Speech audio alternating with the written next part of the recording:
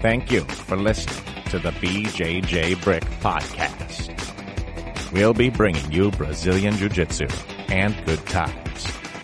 We hope to flatten your Jiu-Jitsu learning curve, help you get the most out of your grappling ability, and meet your goals both on and off the mat. Welcome back, my friends, to episode 99 of the BJJ Brick Podcast.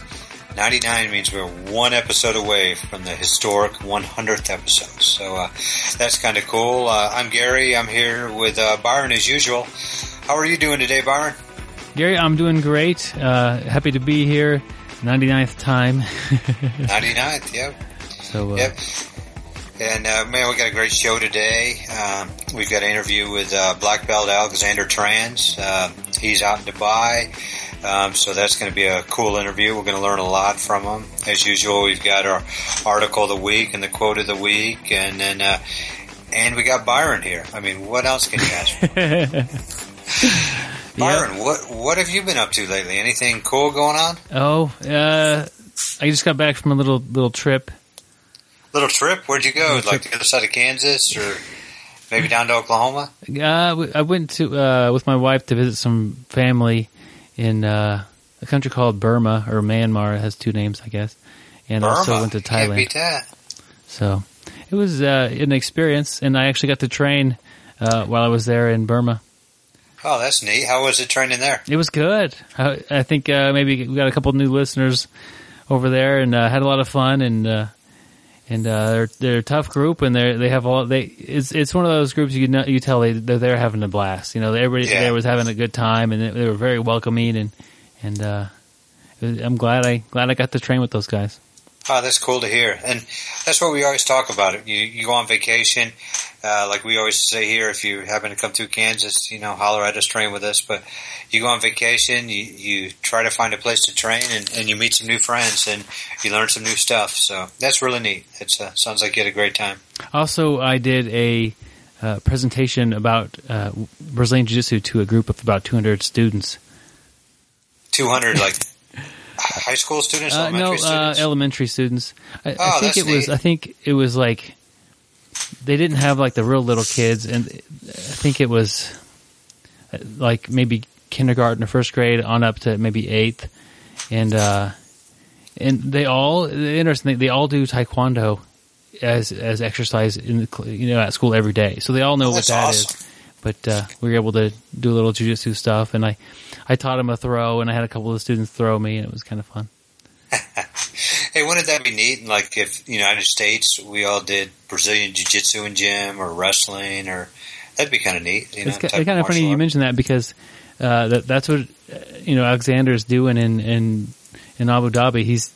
They do jiu-jitsu, but the thing about it is they have to do it. So a lot of them don't have the passion for it that you would if you did it as something that you actually wanted to do. So he expresses some of his feelings about that and how it's kind of hard to get some of the students to train and what it's like. But and then compared to like a regular class where everybody's excited to be there and you're training with a world class athlete like him, that's amazing. And so that's crazy. Like you said, everybody in a regular class is happy to be there. They're paying monthly dues, and you've got free classes in your school, and you're not happy to be there as much. But, I guess everybody likes different stuff, so I can totally understand that. Somebody, jiu-jitsu may not be for them. It's good to expose it. It's always good just to open your horizons, try different stuff, and see if you like it or if you don't. That's right. You got to get exposed to different things and see what's good for you. Yep. But yeah, so we've got a great show on hand today, and basically, if you never want to miss a show, which hopefully you don't want to, definitely get on our email list. If you get on our email list, it's right there on our Facebook page. We'll have a link to it. We'll actually have a link to it on the show notes here. But basically, you just give us your email. On Tuesdays, we'll send you out a link to the show there, so you won't miss it. And you also get every now and then you get a free audio clip. Sometimes a chapter from Byron's audiobook. So definitely get on the email list. That way you'll never miss an episode. Yep, and that's it sends it automatically, so it's easy for us to do as well. So if you want to give us a little hand here and support the podcast, or if you're new to Brazilian Jiu-Jitsu and you want a little more information about what you should be doing and maybe some pitfalls to avoid, we do have an audiobook that's available for $11.99. There'll also be a link to that on the website there. It's just about 2.5 hours and kind of me just walking you through what to expect and what's going to happen your first year, and kind of help you through some of the difficult times that you may see, and hopefully make it your ride a little more smooth. Yeah, that's awesome. And we actually had a review from one of our listeners who talk about that he bought the audiobook Byron wrote, and it's a great listen.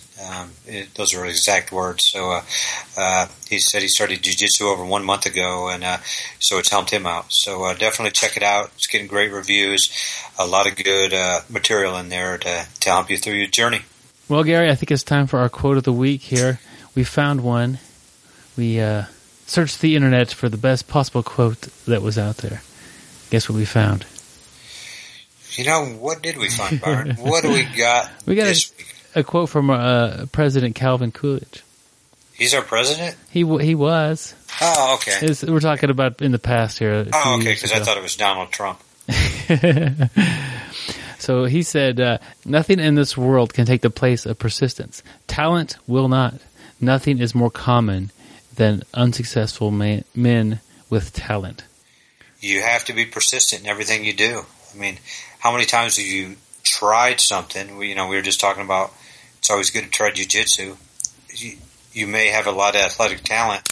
Right off the bat, jiu-jitsu is going to be tough. If something you really want it, you're going to keep going. You're going to be persistent. You're not going to stop.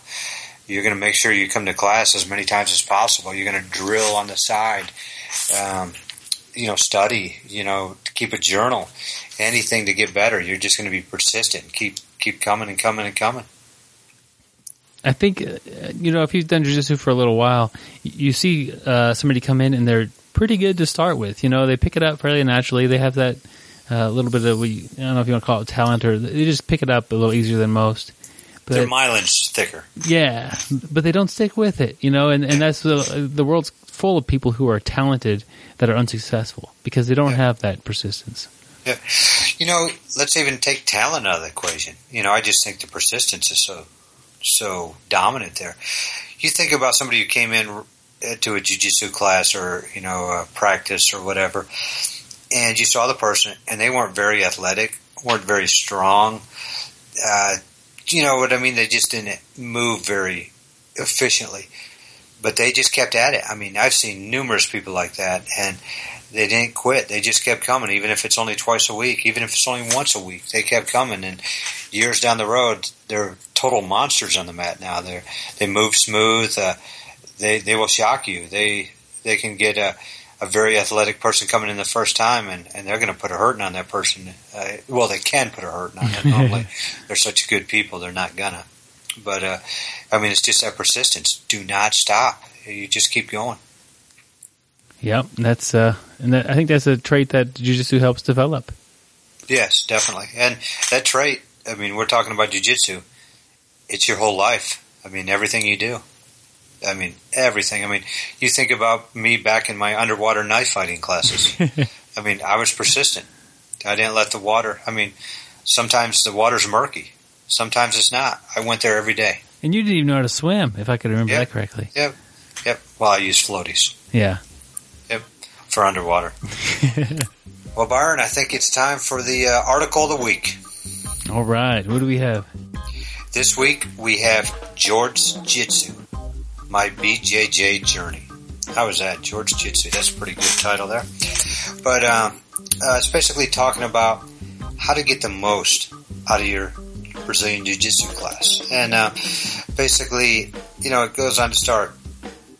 Classes aren't cheap, especially for a university student. And normally when you're in school or you have a family or a job, you don't have a lot of free time. And a lot of times you can't train every single day. You might be lucky to train once or twice a week. So, it's a great idea if somebody can guide you through maximizing your learning potential while in class. Get the most out of each time you're there, and I think it's a great article, and he writes down 5 ideas to get more out of your classes, and the first one he has is ask questions, and and that's a big thing. And I saw somebody put something on Facebook today, and it said the person who asks a question is a fool for a minute, but the person who doesn't ask a question is a fool for a lifetime. And basically, we're never going to know everything, so don't be afraid to ask questions. Never be afraid. Your instructor's gonna want you to get better. Ask questions. That's the only way you're gonna pick up little things that you might have missed. So don't be afraid to ask questions. Number 2 on his list of things that will help you get the most out of your class is to write some things down. We hear this all the time from multiple top-level people. Keep a journal. It could be Evernote on your phone. It could be a pad of paper you have in your gym bag. Write things down. It really helps you, especially at the beginning. You're learning so many new techniques all the time. If you learn 3 techniques a night and you go 2 or 3 times a week, at the course of a month, that's a lot to remember. But just by the act of writing it down, you have to remember it to write it down. And then if you review it, even just once, that's really 2 reviews, because you reviewed it as you wrote it down, and then you reviewed it as you read it, and that really helps get things into your head a little bit better. Yep, and then number 3 there, practice techniques when live rolling. And remember, rolling isn't about winning or losing. It's not about how many times you can tap out your training partner. You want to practice the techniques, and specifically the techniques you were just taught. So, you went over some techniques in class. Try those. Try the techniques you've been taught, the previous, 3 weeks is kind of what George is saying there. But, remember, try the techniques, work on, perfecting those, get better at it. Don't just treat live rolling as winning or losing. So practice your techniques when rolling. I love that one. It always makes me remember things better if I can actually pull it off the day you learn it. Number 4 is stop, discuss, and continue. So especially when you're rolling with a more advanced student and something comes up, and maybe it happens twice. You get armbarred twice in the same roll. That's a good time to ask a question, like, what can I do differently? Or how are you doing that? Show me how, But it's not recommended that you use the discussion to get out of the submission or any of that kind of a thing. Go ahead and fight, hard and have a good roll. After you get tapped or after something happens, you could then ask a question. And vast majority of students are happy to share their knowledge. Yep, yeah. Seems like everybody is always good about doing that. Number 5, I think this is a great one. Start where you're uncomfortable. Basically, especially if there's a gap between the guy you're training with, or you're just trying to get better at a position, start where you're weak at. The author talks about, with arm bars. Maybe arm bars isn't my place. Start, with my opponent mounting me, forcing me to learn how to escape an arm bar, escape the mount, get better at that part of your game. And basically, I love this part. Your goal is to learn, not to win. That's kind of what we were just talking about. And you think about when you're training, your goal is to learn, not win. You're going to keep learning. Every time you're out there training, you're going to learn, and then you're going to go to that competition, then you're going to win. You're going to learn too, but you're going to win. So definitely start where you're uncomfortable. Yep. That kind of wraps up the article. There's obviously more to it than what we just did. We just covered the basic points there. I love his little tagline there, making the ground my paradise, one clumsy step at a time. Brazilian Jiu-Jitsu beginner based in New South Wales, Australia. That's cool. I like the making the ground my paradise. You think about how many clumsy steps we've all taken. And when you first started, you were a little more clumsier than you probably are now, but I tell you, every day I get out there, I'm clumsy. So we get a little bit better each week. Nice article. We'll put a link to that in the show notes, and so you can find it and check out his website there. I think we're good to go. After the interview airs, stay tuned. We'll talk about the project we're doing for episode 100, and we'll have a few reviews to read that our listeners have been nice enough to write about us. So yeah, we always appreciate all the reviews. Makes it worthwhile and helps us get better. Absolutely. So here is Alexander Trans. He is the most interesting grappler in the world. Every time he gets a submission, Subway gives away a free sub. He can get you a toe by 3 this afternoon with nail polish. He has lost more than 1 tooth teaching the kids class. His bucket list can be used as an actual bucket. It often holds ice, gauze, and Vaseline. I don't always listen to podcasts, but when I do, I prefer the BJJ Brick podcast. Stay listening, my friends. All right, my friends, I am happy to bring Alexander Trans to the BJJ Brick podcast. Alexander, thank you for giving us an interview today. We're excited to hear from you and hopefully learn from you and see what you're up to. So welcome to the show. Thank you. It's a pleasure. If somebody hasn't heard of you yet or they haven't been keeping up with the competition scene, could you kind of describe yourself and just kind of give us a little introduction about who you are and where you're from and what you're doing? So my name is Alexander. I'm 26 and I'm from Denmark. And I've been training Jiu-Jitsu for 11 years now. I'm a world champion at purple belt, weight in absolute at brown. Won all the big tournaments at brown belt, weight in open class, European, Pan. Won Nogi Worlds, Pan Nogi, Brazilian Nationals Nogi, and Brasileiro. And then at black, I'm a 3-time European champion, Pan American champion, Brazilian national champion, 2-time European champion in ADCC. And then I'm at the Worlds, I'm 2 times second place and 3 times third place, and 3 second places in the World Pro as well. So I compete a lot. I like to compete. Besides that, for the last 2 years I've been living here in Abu Dhabi, where I'm at currently, and that's pretty much it.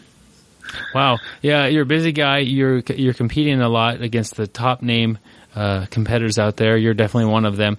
What are you doing there in Abu Dhabi? Yeah, so here in Abu Dhabi, I've been here for the last almost 2 years, where I've been teaching in the public school. They have a jiu-jitsu project here. The name of the country is UAE, and then there's the capital is Abu Dhabi, and then there is Abu Dhabi that many people probably know as well. And Abu Dhabi, of course, people know from the ADCC and from the World Pro. But down here, they have in the public schools they have jiu-jitsu, and they also have it in the military jiu-jitsu program. So I think there are over 300 black belts here teaching, and I've been teaching for the last 2 years in the schools. Are all of those black belts teaching like in the school system? Some are, the majority is in this. No, I think the majority now is in the military actually, because they're expanding the project. But it's like there I guess like 100 in the school and 200 military. But I could be wrong. But it's like divided. And what age of kids are you teaching? Oh, so I teach kids that are like between, I think 11, 15, and then there's some schools where they're a bit older.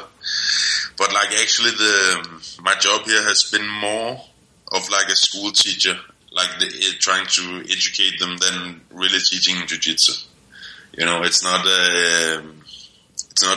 really that advanced.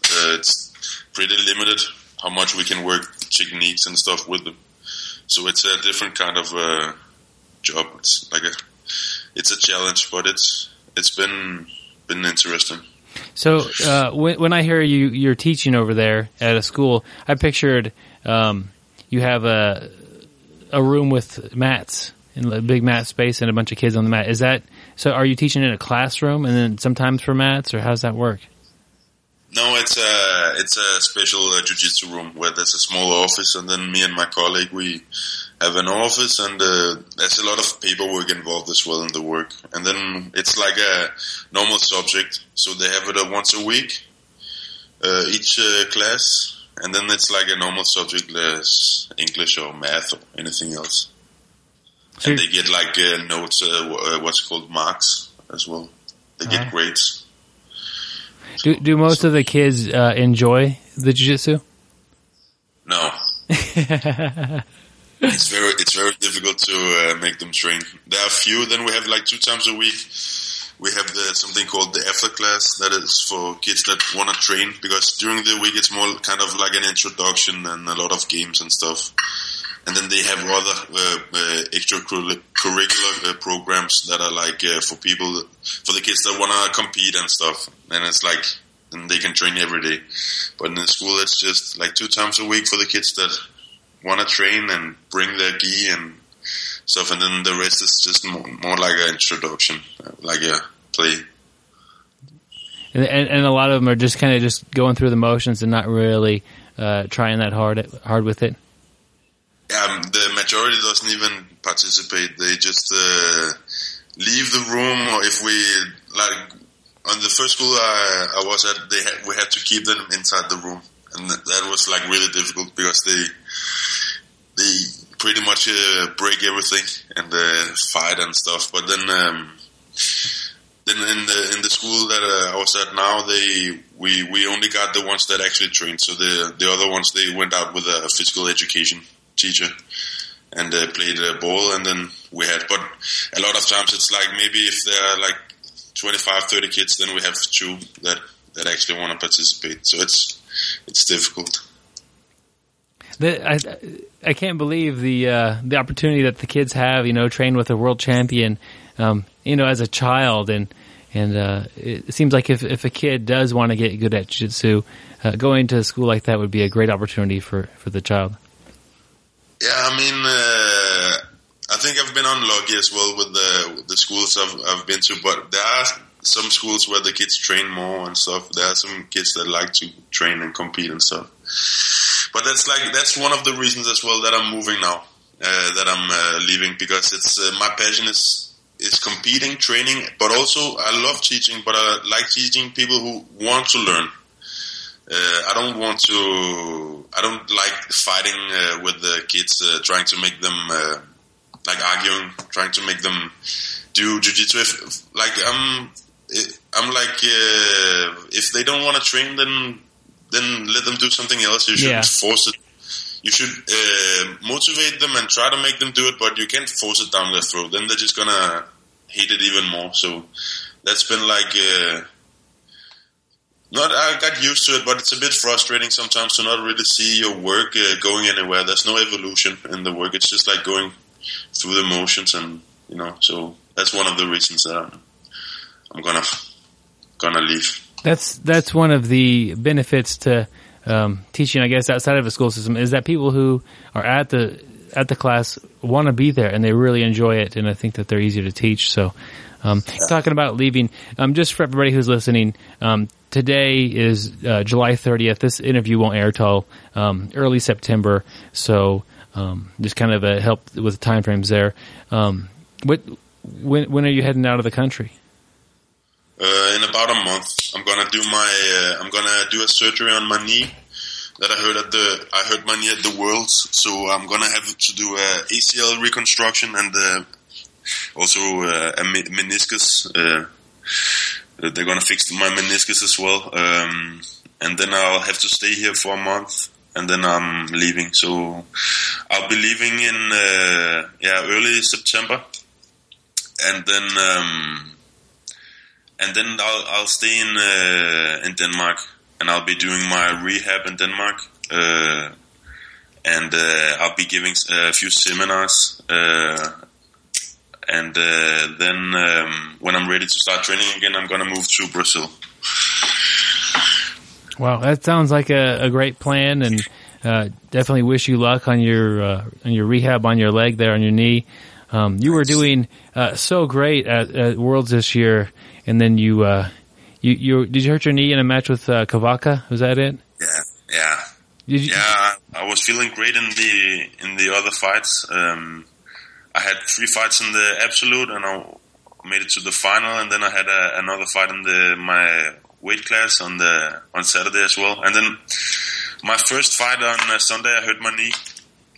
This knee, I already heard it. I had a partial ACL tear back in 2008, but I haven't been having problems with it. I heard it again in 2011, but I was fine. But then in December last year, I popped it pretty bad, and it became loose. And I started training like pretty fast after I think 1 or 2 weeks, and I didn't get an MRI because I was like I wasn't gonna do the surgery anyway, like just before the season.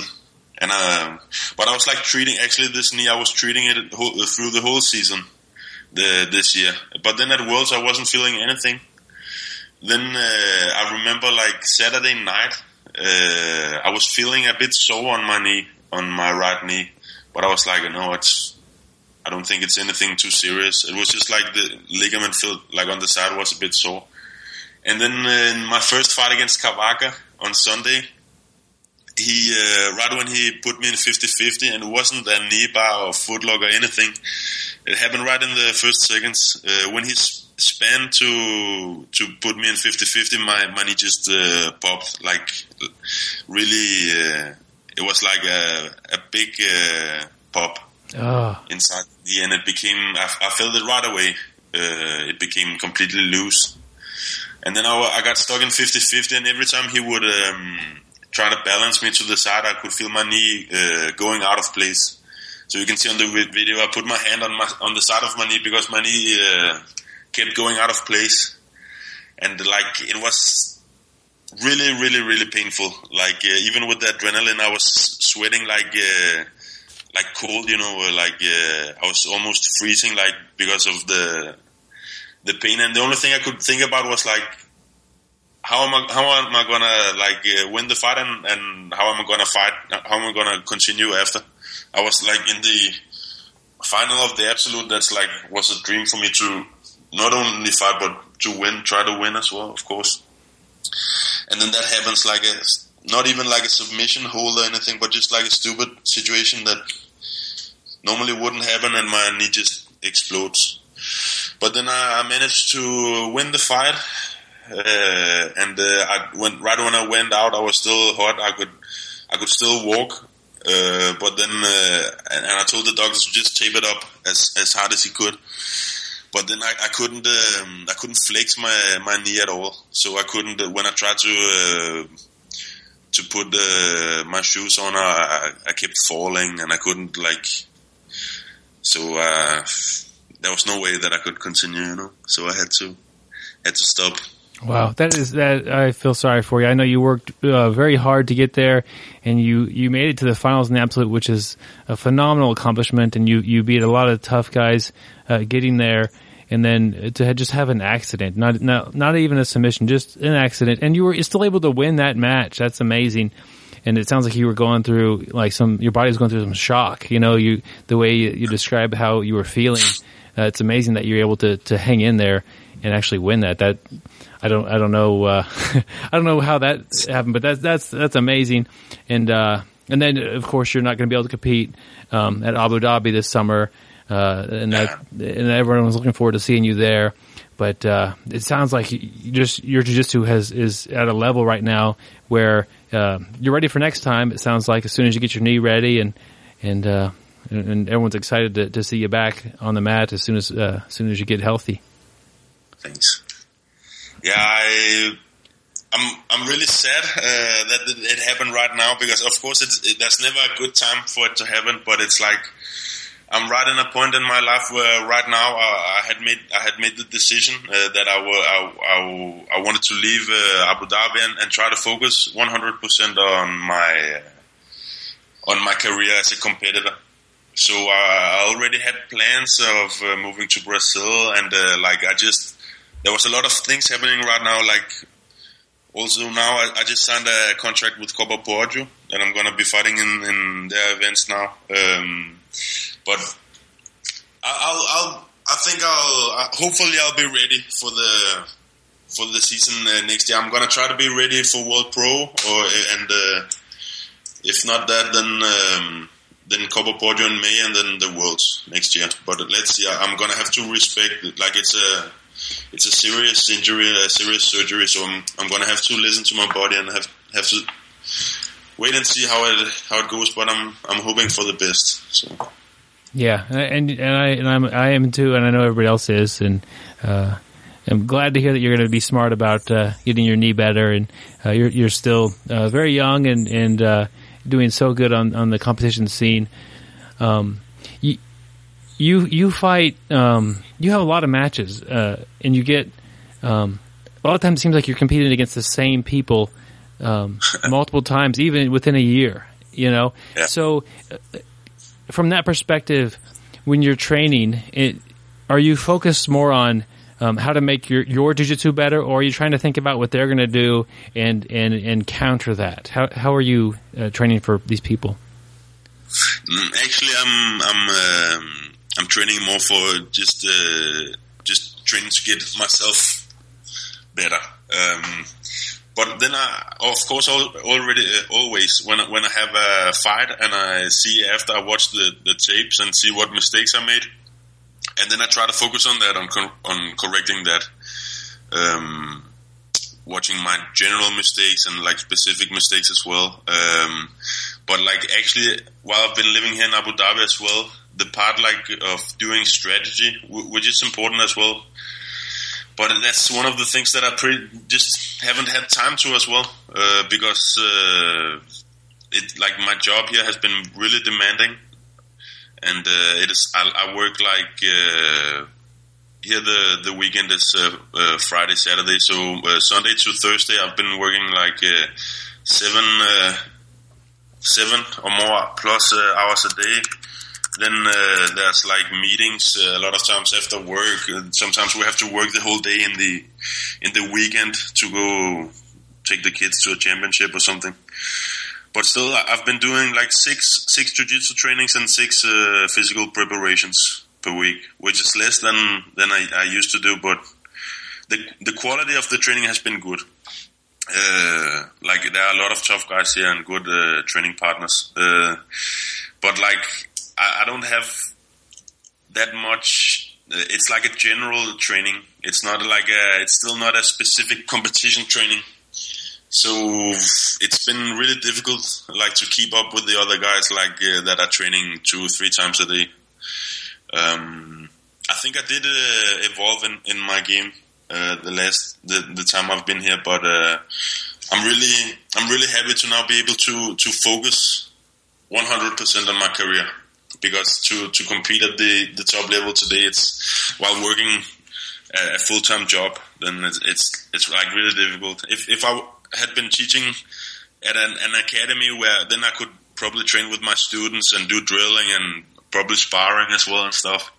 But here it's just work. It's kind of like a job outside of jiu-jitsu almost, So it's been difficult. Yeah, it's. I mean, you're teaching math classes and language courses and a little bit of jiu-jitsu to children, and you end up, in the finals of the Absolute at Worlds. That's phenomenal. I could tell your partners there that you do get to train with are really good. But once you move to Brazil and really pick it up there, it's going to be really interesting to watch you progress even more. Where in Brazil do you plan to end up? So right now my plans are to go to Rio, but I'm still looking into it. But it's I'll probably be going to Rio. Well, that sounds good. You can't beat that for quality training partners, and you could train as much as you want, compared to what you're able to do now and with the limited training. Yeah, for sure. Do you train differently for a no-gi, or do you put the gi away when it's time to get ready for a no-gi competition? Like again here, I haven't had the chance to really decide about my own training. So sometimes, like for example, last year I was gonna do the European Championship for ADCC, the trials, and like the other guys were doing some more gi, so I ended up doing more gi than no gi. But usually I like to take the gi off, like and maybe do a few gi training still, but not necessarily. Like I'd prefer to just take it completely off at least a month before, maybe like 2 months, because it's just different.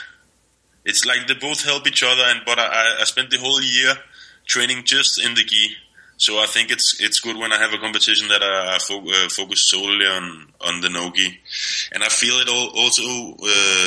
When I start training, I like training no gi, but always like the first couple of trainings, I'm like kind of confused because it's a different way to play guard. It's a different way to pass, and it's just a different game. So I like to take it off. That sounds good, and it's working for you. I know you do a lot of knee bars, toe holds, leg attacks. What is it about those that you found? Why are they so successful for you? I don't know. I think it's just a lot of times I get them when I'm playing guard usually, and when I'm trying to sweep, and then people forget about their legs, and I attack the leg. It's not. I don't feel like it's. I'm like a specialist, and that I'm not like the kind of guy to just. If I'm on top, I'm not gonna drop back for a leg lock or anything like that. It's like it's just. I think it's just a part of my game, and maybe some people neglect it a bit and don't train it as much.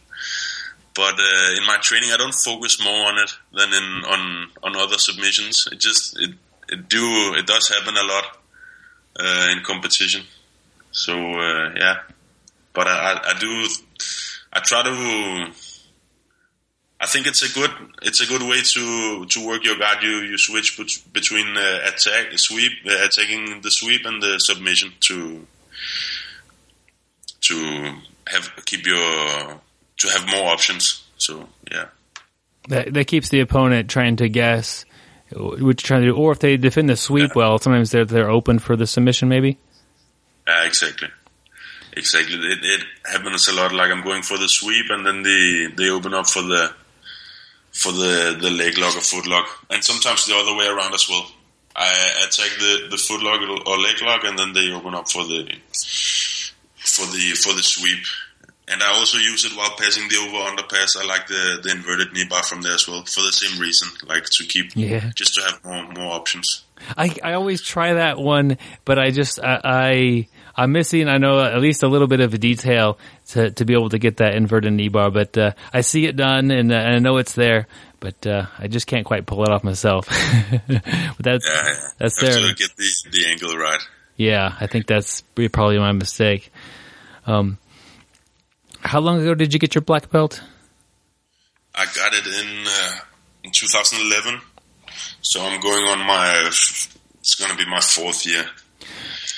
How has the transition been from you won major tournaments at Purple and Brown? How was that? Can you remember like the first year competing at black belt, what that was like for you? Yeah, it was like there was a big difference. You know, the level is really different. Like at Brown, I didn't lose while competing as a brown belt. I fought the ADCC as a brown belt where I fought Verdun, and I won on 2 minus. No, I lost. Sorry, I lost on 2 minus points back in 2011. But besides that, like fighting within the gi, I didn't lose as a brown belt, and I competed all the major tournaments. But then my first competition as a black belt was the European in 2012, and I won. But the level was just completely different. Like there was no space for mistakes, and I had to change my game as well, because like before I used to just play like a half guard. I would just close my legs around my opponent's legs and just try to work my way in, even let them hug my head sometimes. And I just saw that in black belt. That's if you do that with some guys, then you're just not gonna get under them. you're gonna get past. So yeah, I had to. It's very different. A lot of times you see the guys coming up that won worlds at Brown, and you see them doing well because they keep evolving, and they have the experience from competing a lot, but the level is just, it's way different from brown to black, I think. Yeah, it's impressive to see, and it's always fun to watch the brown belts make that step up and adapt their game. What do you do before you compete? Like the minutes up until you're on the mat, are you warming up? Are you trying to relax, or what do you do to get yourself ready for the match? So when I'm competing now, one thing that I learned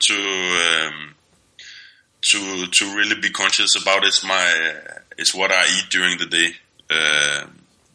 Like before, I would get really nervous and I wouldn't eat that much. I would eat in the morning a bit, and then I wouldn't eat. I would stay the whole day without eating.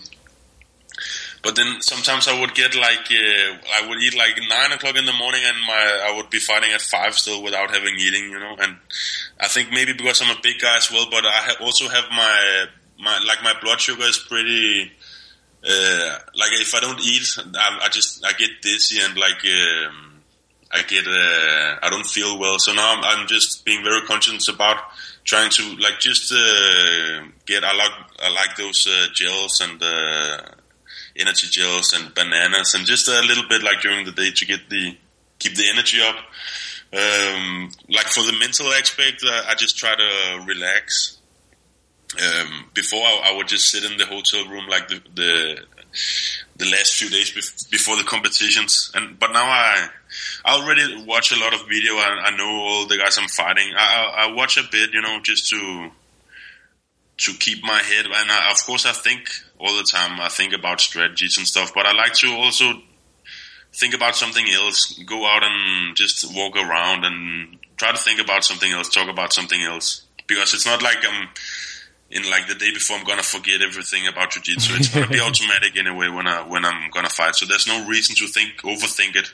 So that's one way that I learned to deal with the nerves and stuff. I still get nerves. I still get really nervous, but it's been a lot better. And then on the day, I eat the breakfast and I go to the venue. I like to go maybe 2 hours before. And then about an hour and a half before, I'll put on my gi, and then I think usually 30 minutes before, I'll do a warm up, the same routine that I always do. Just some stretching, just moving the body, swinging arms and hips and everything, and then just get a sweater on and just feel that. Not exhausted, but just break the first, when you get a bit sore in the throat, do a few sprints, so you just, do some jumping jacks, so just get your pulse up so you don't because if not, you're gonna get that, shock. And you always get that in the first match, I think, anyway. You get that shock, you go out of the fight, sometimes if it was a hard fight, and you think, how am I'm going to do the next one, but then the next one you fight better and better. So that's pretty much it. I try to keep calm and focused. And usually after I have done my warm-up, or during my warm-up, or when I have my gi on, then I'm relaxed. I'm nervous the night before. In the morning I'm really nervous. But then when I get my gi on, then I'm relaxed. You said in describing your routine that you warm up like you always do, the same set of warm-ups that you do when you're not competing. And so maybe, do you think that helps your body kind of get ready and help you to be familiar? I've been here before, I do this all the time, and just help get you ready to step on the mat and take it a little more seriously than when you're just training? Yeah, it's like a specific routine, and I do I'm kind of I guess a bit OCD with some things. I count how many times I swing my arms back and forward. I have the same movements that I go through, so it's just an automatic routine. And yeah, I think it helps to get the mind going. Like, okay, now we're here again, and so yeah. It sounds like a great way to get your mind and body ready to go to work there. If you have a student that is excited about jiu-jitsu and like a normal jiu-jitsu student, and they're going to compete for the first time, well, what advice would you give them? To try to have fun and try to. And I tell that to myself even today. I have to tell myself that I'm here because of course, it's not only fun because it's also my job, of course. But that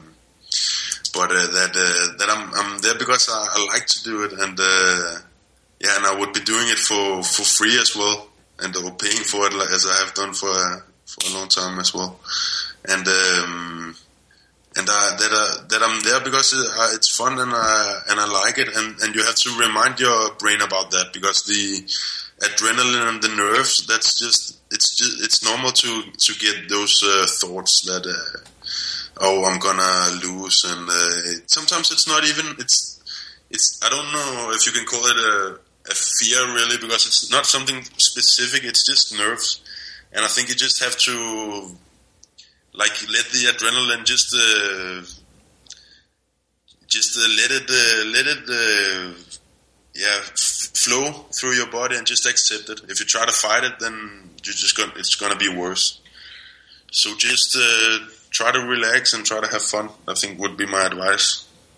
And with the adrenaline, that's just part of the experience. If it would be, it's just part of it. Expect it and deal with it when it gets there. It sounds like. Yeah. But having fun is a big part, and that'll it's important to have fun whether you do well or not, especially at the if it's your first tournament, to enjoy it. Do you remember what you were like as a blue belt? Yeah, I would get really nervous. I was really nervous. Actually my first tournament was in they call it sport jiu-jitsu. That's it's like the traditional Japanese jiu-jitsu. And because I started training back when I was 13, actually, I had seen Hoyes Gracie, but where I live on the countryside in Denmark, and that was in 2002. And I think the first gym wasn't like BJJ gym was in 2001 or 2002, I think, in Denmark, and it was really far from my house. So I found some place where they did some traditional jiu-jitsu, more wrist locks and self-defense and that kind of stuff. But then they have some, I think it's German actually, the system, they call it sport jiu-jitsu or sport jiu-jitsu, where it's the standing up is like karate, just no contact, not full contact, just I don't know what you call it, semi-contact, and then a judo fight. When as soon as you grab, then you can't punch, and then it's takedowns and on the ground too. So my first competition wasn't that when I was 14, and I remember that I was so consumed. I got so consumed by the adrenaline that I didn't remember anything that had happened, And then my first jiu-jitsu tournament was it was a no-gi tournament, and with 80cc rules, heel hooks and everything. When I was 15, and back then in Denmark there were no juvenile classes or kids classes, so I just fought with the adults when I was 15, and I ended up winning that tournament. But I just remember I couldn't remember anything about my fights, what happened. But then when I started competing more and. I think it's not only the number of competitions, but even now, if I've been, not so much now, but before, if I would have fight one tournament and I hadn't fought in a long time, I would get really nervous. But then if I would fight again already the next month, then I would be more calm. It's the same actually I feel today as well. Sometimes I fight better on the second day, the first day and the absolute, sometimes I have nerves, just the first few fights, and then I start to relax. And then a lot of times I'll fight better on the second day. Because I guess the body loosens up and stuff. But I used to get nervous, and I get nervous as well now. But I'm getting better at dealing with it. It sounds like it. Will you do a smaller tournament before a big one to help get rid of some of the nerves? Yeah, no, I don't feel like I needed too much anymore. Actually, okay. I'm pretty calm. Like, maybe I'll do it now when I'm coming back from surgery, just to see how I'm feeling. Maybe I'll do a small tournament first, but I'll see. But I think there's never too. It's not like too long between my competitions. Like, they can be like 6 months or a bit more sometimes even, but it's not like too much. So, a student that you have and it's their first year, what would be like a good goal for them to reach for? Are we talking about a student who wants to be a competitor, or just like the average student? Let's just go with the average student who just is finding jiu-jitsu, training 2 or 3 times a week, and So in the first year, I think just learning the basics, trying to focus on learning the basics and not trying to. I think the first year is too early. You can watch matches and stuff, but you shouldn't be watching too many instructionals and stuff. Actually, I saw that with a lot of people. Like back in Denmark, we didn't have any. We didn't have really a lot of teachers back then when it started, you know. So some people there were some people that would come from Sweden. They started a bit before, and then they would bring guys for seminars and stuff. But then some people would get really caught up in that, like sitting and watching instructional videos. And I don't think that. I think if you already have a good base, then you can get inspired and you can get you can learn some moves and you can start practicing it yourself or get your teachers to help you with the details and stuff. But you're not going to learn it just from. Because it's not only about learning the techniques and all the details, it's about having someone watching you and seeing if you're doing it right and explaining what situations you can use it in and stuff. So I'm sorry, I forgot the question. I talked too much. I love your answer. I think that's a very common mistake for a first year student is to start watching YouTube all the time, and it's not necessarily helpful because it's like you said, they're not getting the feedback from an instructor when they watch that. They may not have their basics down. They may not, they might be missing lines. So that's really good advice for somebody who's starting with jiu-jitsu, is to just avoid that or that. And it's hard to not watch some jiu-jitsu because it's fun to watch, but that's not your main place to go to learn. It's on the mat. It's with your instructor, right? Yeah, I think like seminars, you can learn a lot from. I remember like if it's a guy that doesn't just show like random positions, but about the concepts as well. And we were lucky that we had guys like Leo Vieira and guys like that coming and helping us. Like they would go regularly to Denmark back when I lived there and do seminars and that was like really helpful. But like instructionals, I've never been too much of a fan of it. Like, but it's sometimes I see something in a competition, someone doing it, and then you can start maybe working on discussing it. But that's not for a beginner. I think a beginner he can watch them and stuff, but he shouldn't. He shouldn't be like trying to do like berimbolo or inverted guard and stuff like the first year. I think he should get the focus on the basics. Now, we touched on this a little bit earlier, that you prefer to focus on getting yourself better, opposed to just training to compete against the guys that you're going to meet certain guys in the tournament. They're good, you're good, you're going to end up eventually having a match with them. But you want to focus on getting your jiu-jitsu better. But if one of your competitors has an instructional DVD out, will you watch that and kind of pick up and see and learn from them what they're doing? No. Just curious. I've watched their fights. Yeah. Watch their fights, but I'm kind of a nerd myself, like about jiu-jitsu, so I already watch all fights that come out. Like not not only to study. I always do that if I'm going to a tournament and I see, okay, I'm probably going to be fighting this guy. Then I maybe rewatch or watch some matches I haven't seen. But like from the big tournaments, I've already seen most of the matches. So like I really like to watch it, you know. So yeah, but I think it's good as well to have like a strategy, and you can see with some guys, okay, you can't make like a really tight strategy. It's a lot of times it's going to be difficult, but like sometimes I do make a strategy like, okay, and I know this guy does this, so I have to be careful about that, or this guy, he likes, he doesn't tap on the foot, it's difficult, then I won't be going too much for that, or something like just seeing people's weaknesses, and I think that's important as well when you get to like a high level, for sure. I always did that. I would always, even when I was like purple and brown belt, I would like Google all the names of the guys that were in my category, so to kind of see if there was some footage on them or something. Yeah. Kind of help get you ready mentally. And definitely at that level, you could research and learn about what your competitors' best moves are, and kind of be more ready for that, right? Exactly. Do you have any sponsors you want to thank or mention? Yeah, my sponsor, Tatami Fightwear. That's my main sponsor.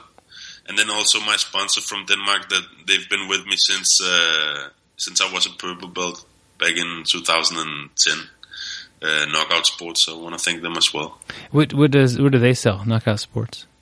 They sell martial arts gear, like they do for MMA and jiu-jitsu, and I think even they have karate and some stuff. They like general martial arts gear. It's a shop in Denmark, in Copenhagen. Oh, cool! I'll put links to both those on the website there. How would somebody keep up with you, and hopefully we'll all see that your knee heals perfectly, and then we'll get to watch you as you compete again fairly soon. How would we best keep up with you and what you're up to? Yeah, you can. I'm on Facebook, Alexander Trans, and on Instagram as well, Alexander Trans. Just at Alexander Trans, and yeah, I'm putting up things about my training and when I'm competing and stuff like that. So if people wanna follow what's happening like in my career, they can check that out. So we got your Facebook page there and your Instagram. If somebody wants to get you for a seminar, is that possible? Are you able to do that? Yeah, for sure. You can just write me on my Facebook or on my email. That's alex.bjj.dk@gmail.com. And the rest of the year now, I'm just gonna be focused on doing seminars until I'm able to start training again. But after that, I'll be giving seminars as well. Also, people can schedule in the US as well when I'm going to compete there or anytime. So just if you're interested, you can just write me on Facebook or on my email. That's perfect. And if you're already in the US, you'd be happy to try to make a trip to do a seminar somewhere else, right? Sounds like? Yeah, for sure. Well, cool. Well, that's a great opportunity to bring somebody like you into the gym and have you teach a seminar to the students. Yeah, it would be a pleasure. I really appreciate you jumping on here. I wish you well on healing up your knee, and excited to see you back on the mat soon. So thank you for giving us the interview, sir. Thanks a lot, and thanks for having me. It was a pleasure. Well, first of all, we want to thank Alexander Trans for the interview. I guarantee we're all going to learn something. One thing that really stuck out to me was just how tough he is. He's talking about in the Worlds where he hurt his knee in a great amount of pain, and basically kept going and ended up winning that match.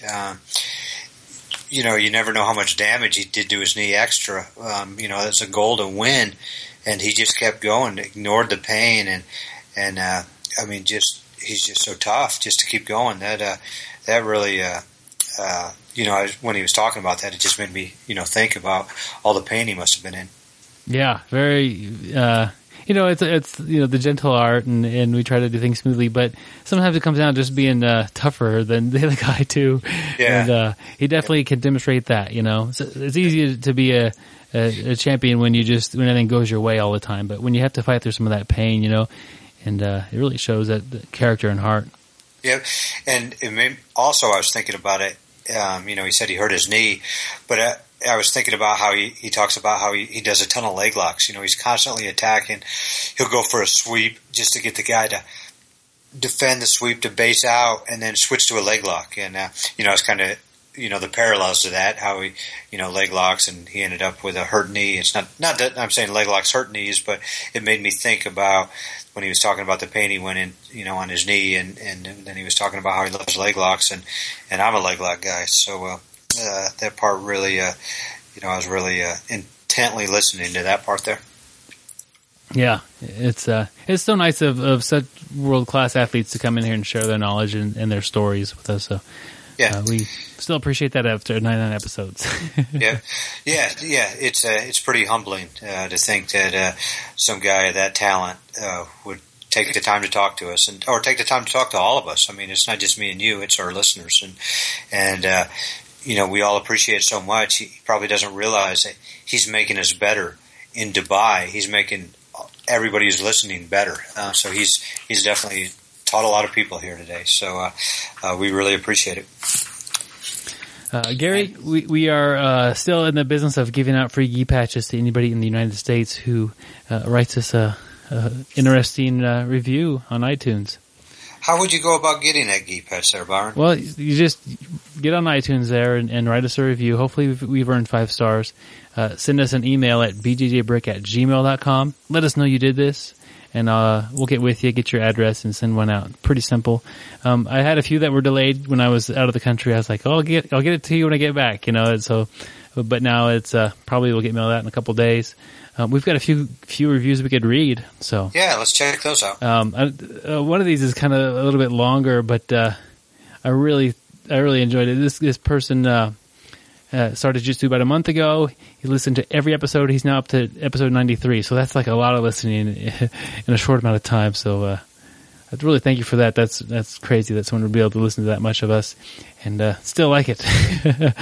But he mentions Gary's taught him a ton about gangs and underwater knife fighting and that sort of thing.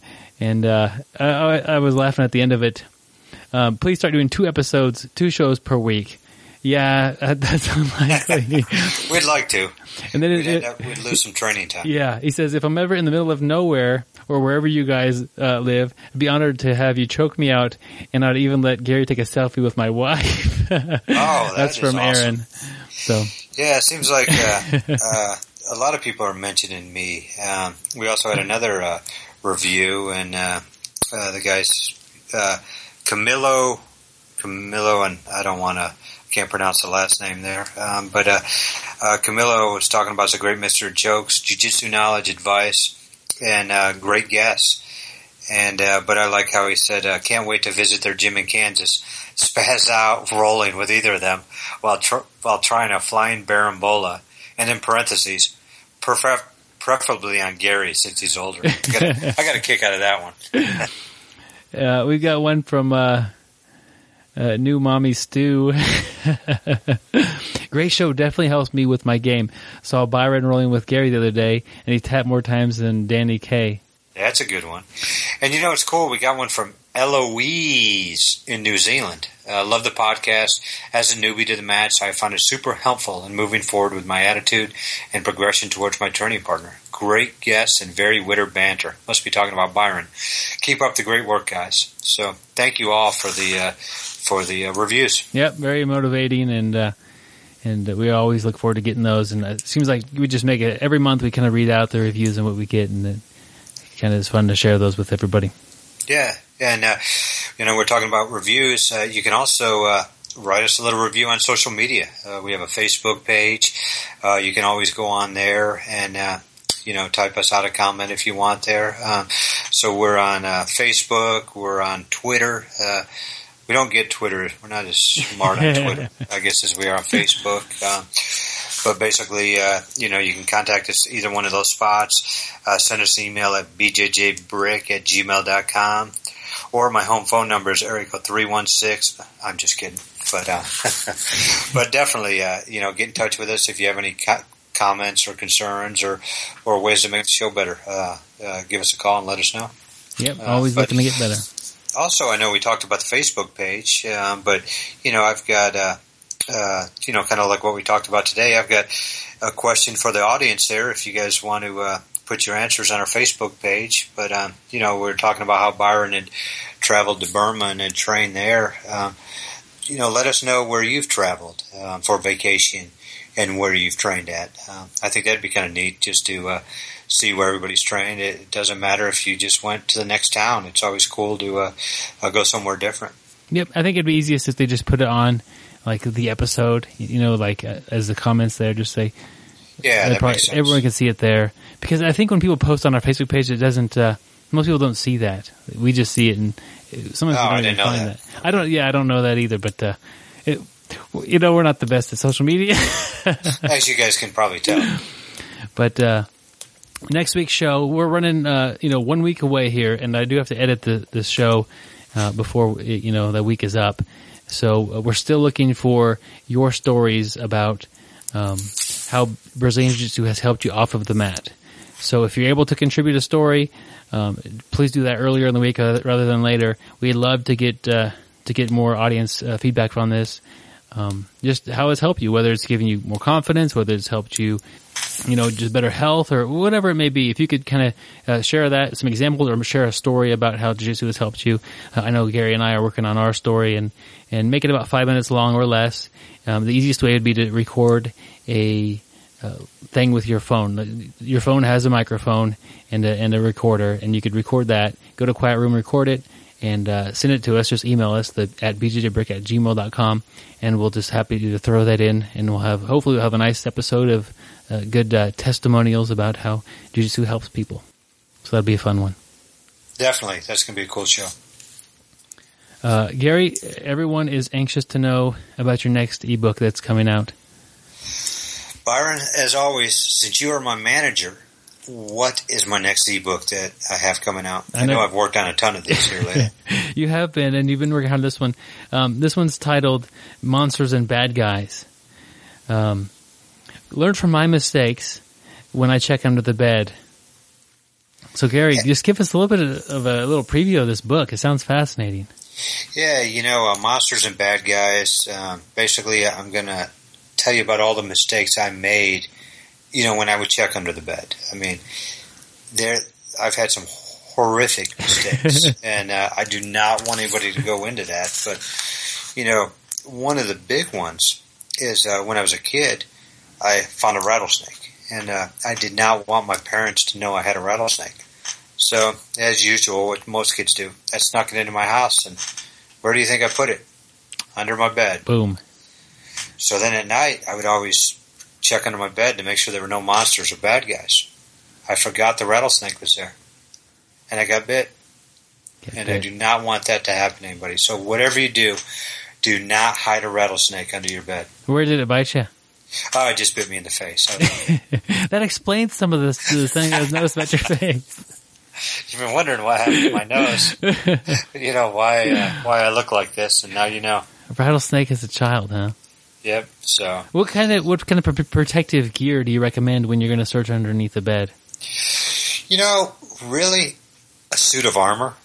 Yeah. I mean, suit of armor is great. It's very heavy, and I would recommend after you've checked under the bed to take it off, because otherwise it's going to be very hot and clunky trying to sleep in it. But a suit of armor when you're checking under the bed. So, like, I could picture my routine. I go to my room, I go to the bathroom, brush my teeth, and get ready. Kind of wash my face, and then right before I go to bed, put on a suit of armor, check underneath the bed, get the all clear, take off the armor. Probably need a shower because I did get sweaty, my friends.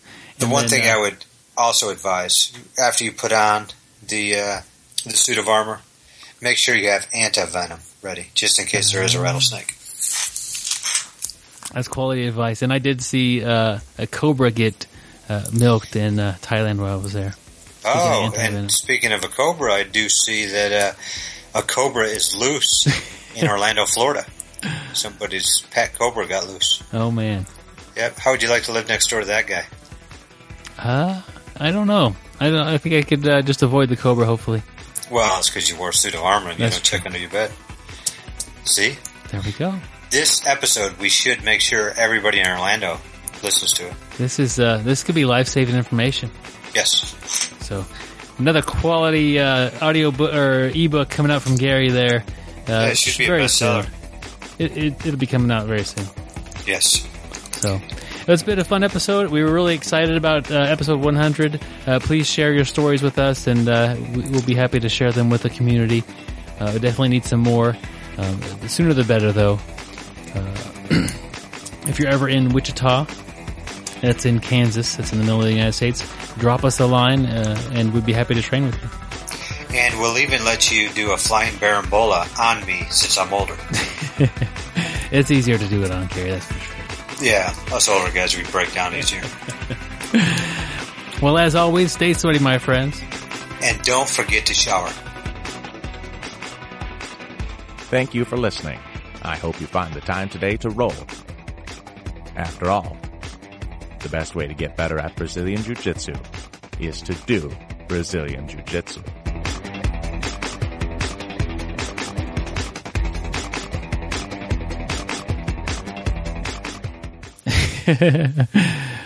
So he said, nothing in this world can take the place of perseverance. I think it's persistence. Let me reread that. Nothing in this world can take the